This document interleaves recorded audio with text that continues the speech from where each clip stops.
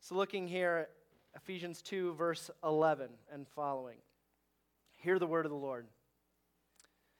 So then, remember that at one time you Gentiles by birth called the uncircumcision by those who are called the circumcision, a physical circumcision made in the flesh by human hands.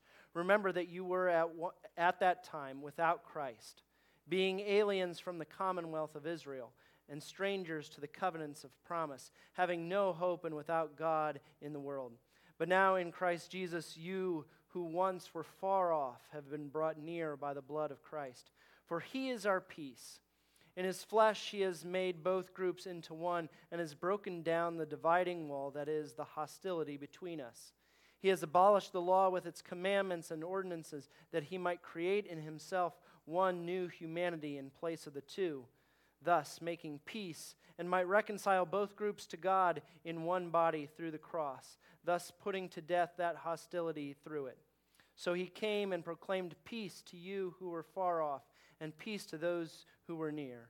For through him both of us have access in one Spirit to the Father. So then you are no longer strangers and aliens, but you are citizens with the saints, and also members of the household of God, built upon the foundation of the apostles and prophets, with Christ Jesus himself as the cornerstone.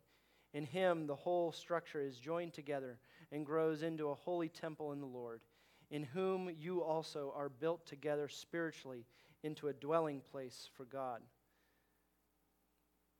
Jesus, may the words of my mouth, the meditations of our hearts be pleasing to you this morning. Would you speak through me or despite me?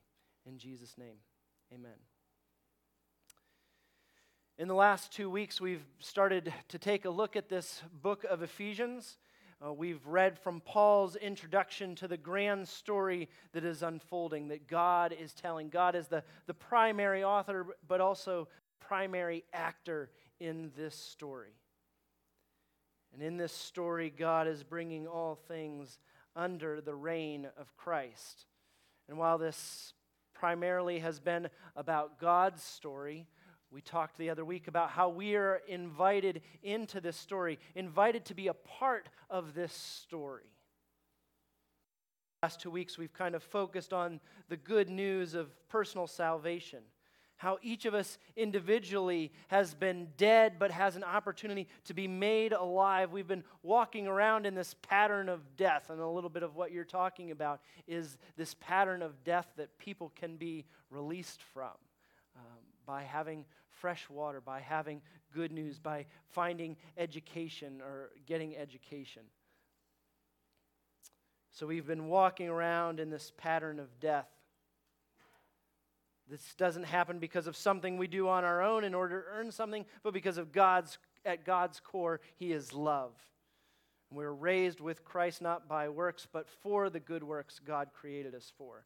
And so Paul has been talking primarily at the intro of Ephesians about this vertical relationship, about us and God and how we can be reconciled to God, made right with God through Jesus.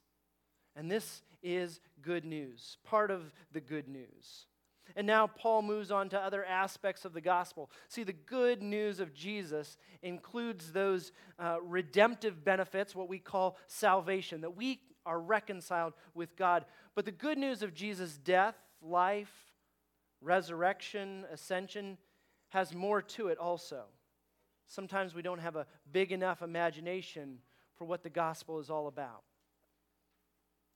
One of the most iconic barriers, things that separates people in the last century was the Berlin Wall.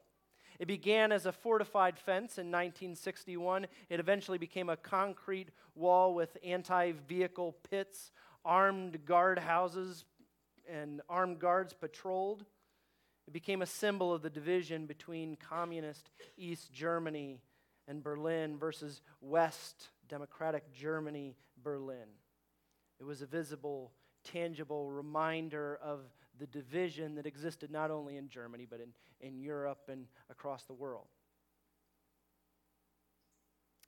Paul talks about the good news, including reconciling people who were formerly hostile towards one another. And in Paul's world, one of the two groups that were often at odds with one another that reflected this were Jews and Gentiles. There weren't too many groups that were more at odds and hostile towards one another. The Old Testament had all kinds of laws about the Jewish people keeping themselves pure from the corrupt world around them. They had fought wars between the Jews and Gentiles. The Jews had fought wars against the Greeks. They had fought wars against the Romans. And within a short time after Paul's writing, the Romans came into Jerusalem and destroyed the temple, destroyed much of the city to put down a Jewish revolt.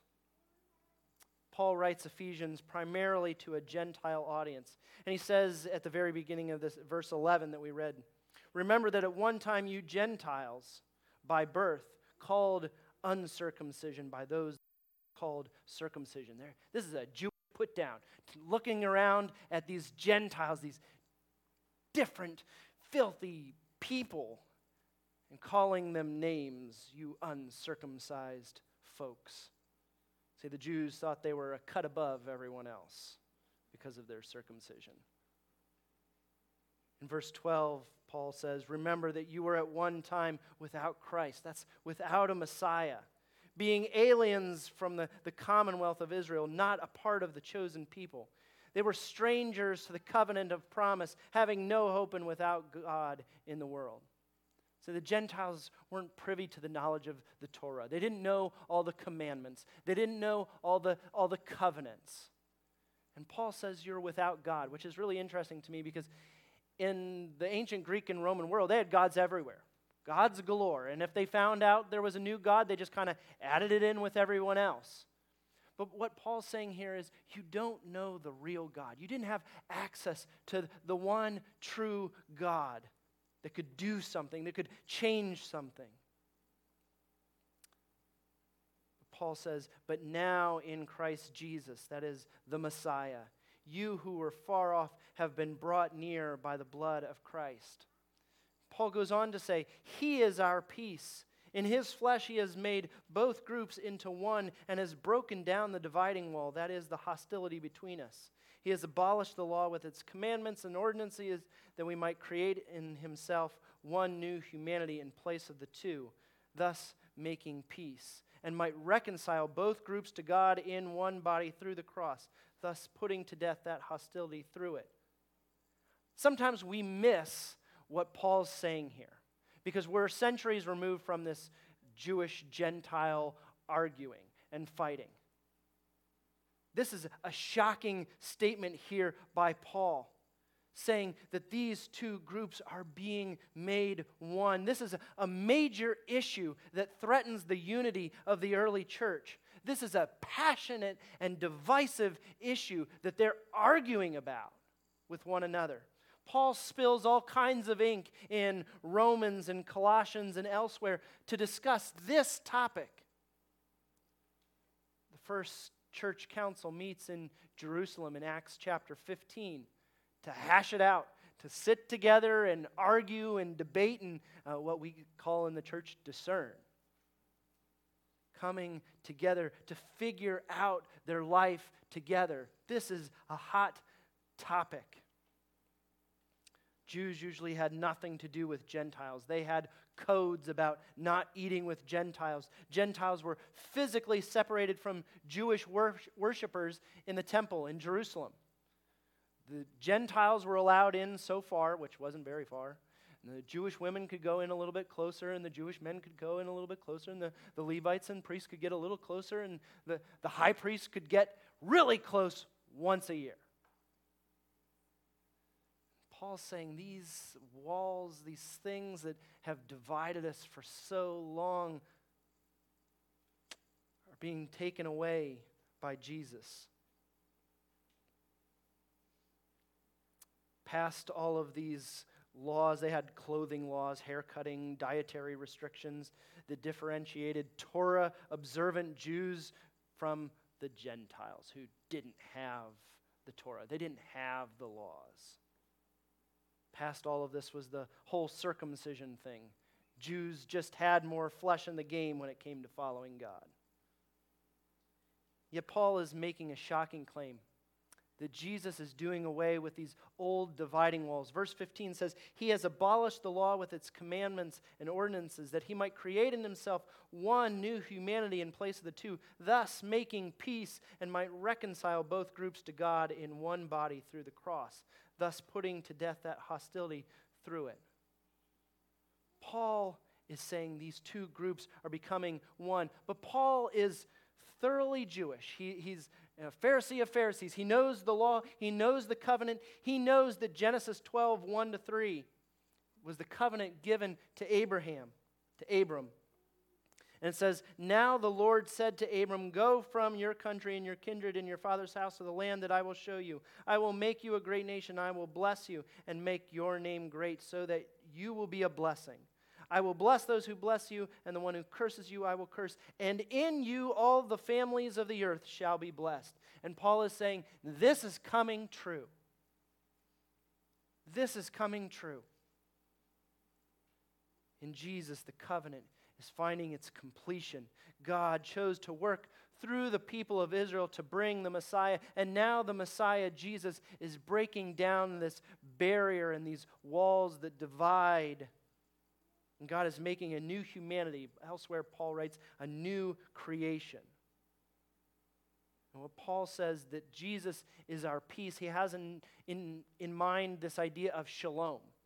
Shalom is wholeness, is working. It's more than just our word for peace. Sometimes when we talk about peace, we talk about there's just no conflict. My kids argue sometimes. Fun thing that happens in parenting. And sometimes I'm okay with there just not being conflict.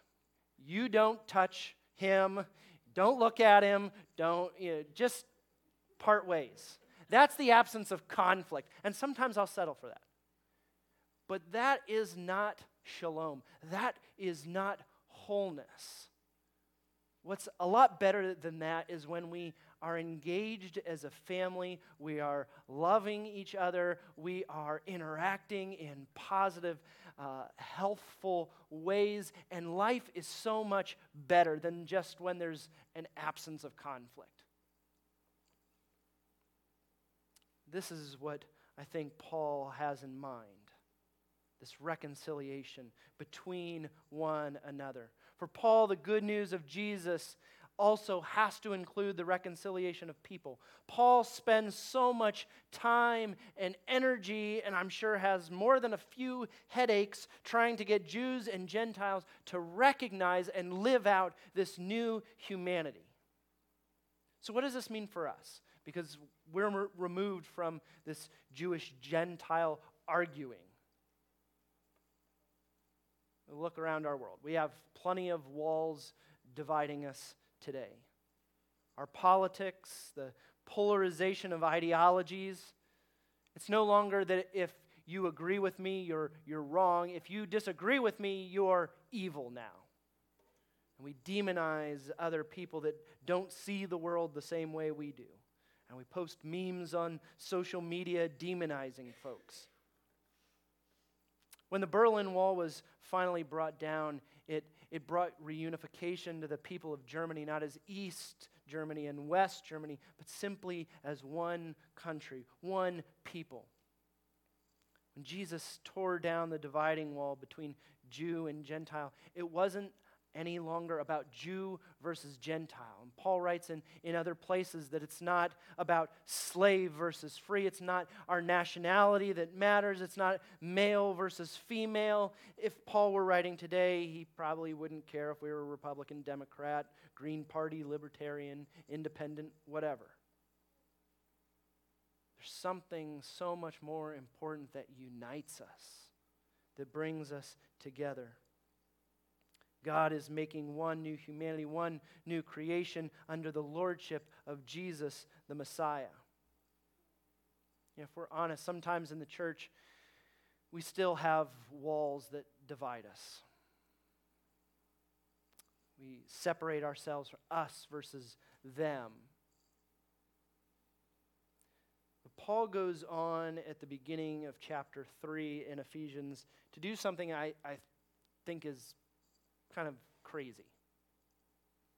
He talks about his calling to bring good news to the Gentiles, how God is revealing his mysteries, his plan to bring all things under Christ. He says that the Gentiles have become fellow heirs, members of the same body, and sharers in the promise in Christ Jesus through the gospel. And then in Ephesians 3:10, Paul points to the church. He says, so that through the church the wisdom of God in its rich variety might now be made known to the rulers and authorities in the heavenly places. Paul looks to the church to say, here's how God's revealing his wisdom. These people that should have nothing in common, these people that have been Jew versus Gentile, that have fought. And I don't mean just like they had an argument, they had a verbal spat. No, these people have like raised weapons against one another and killed one another. And now they're being brought together under the lordship of Jesus. Paul appeals to the unity of diverse people in the church in revealing the wisdom of God. The unity of church, despite their differences, despite nationality or background, is a sign of the kingdom of God. Jesus prays something very similar in John 17. He says, I ask not only on behalf of these, the disciples, but also on behalf of those who will believe in me through their word, that they may all be one. As you, Father, are in me and I am in you, may they also be in us, so that the world may believe that you have sent me. People should see the unity of those following Jesus so that the world may believe that you have sent me. The glory that you have given me, I have given them, so that they may be one as we are one, I in them and you in me, that they may become completely one, so that the world may know that you have sent me and have loved them, even as you have loved me. Unity and working through our differences, coming together is a huge deal. It's big. We're talking in Sunday school about discerning Scripture together, reading, living together, wrestling with hard issues together in unity so that the world may know. Look, every family has their stuff. My extended family, we've got disagreements and arguments, and we've got opinions, and sometimes those threaten to separate us. And every family of faith has their stuff. Their baggage, their squabbles, their disagreements. We don't always see eye to eye on everything.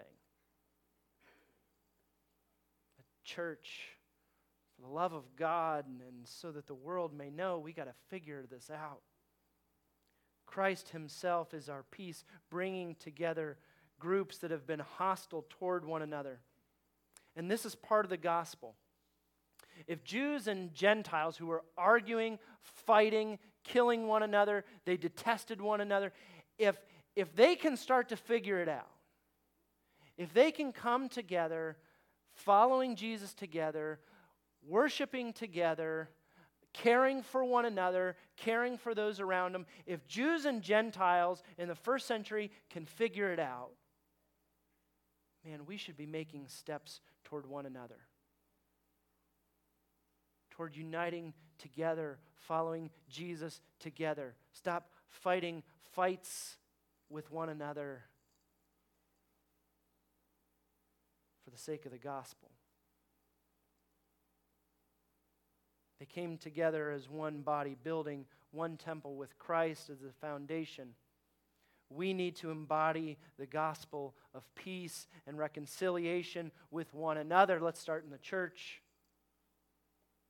Let it grow into our community together. May it be so. Praise team, would you come as we close?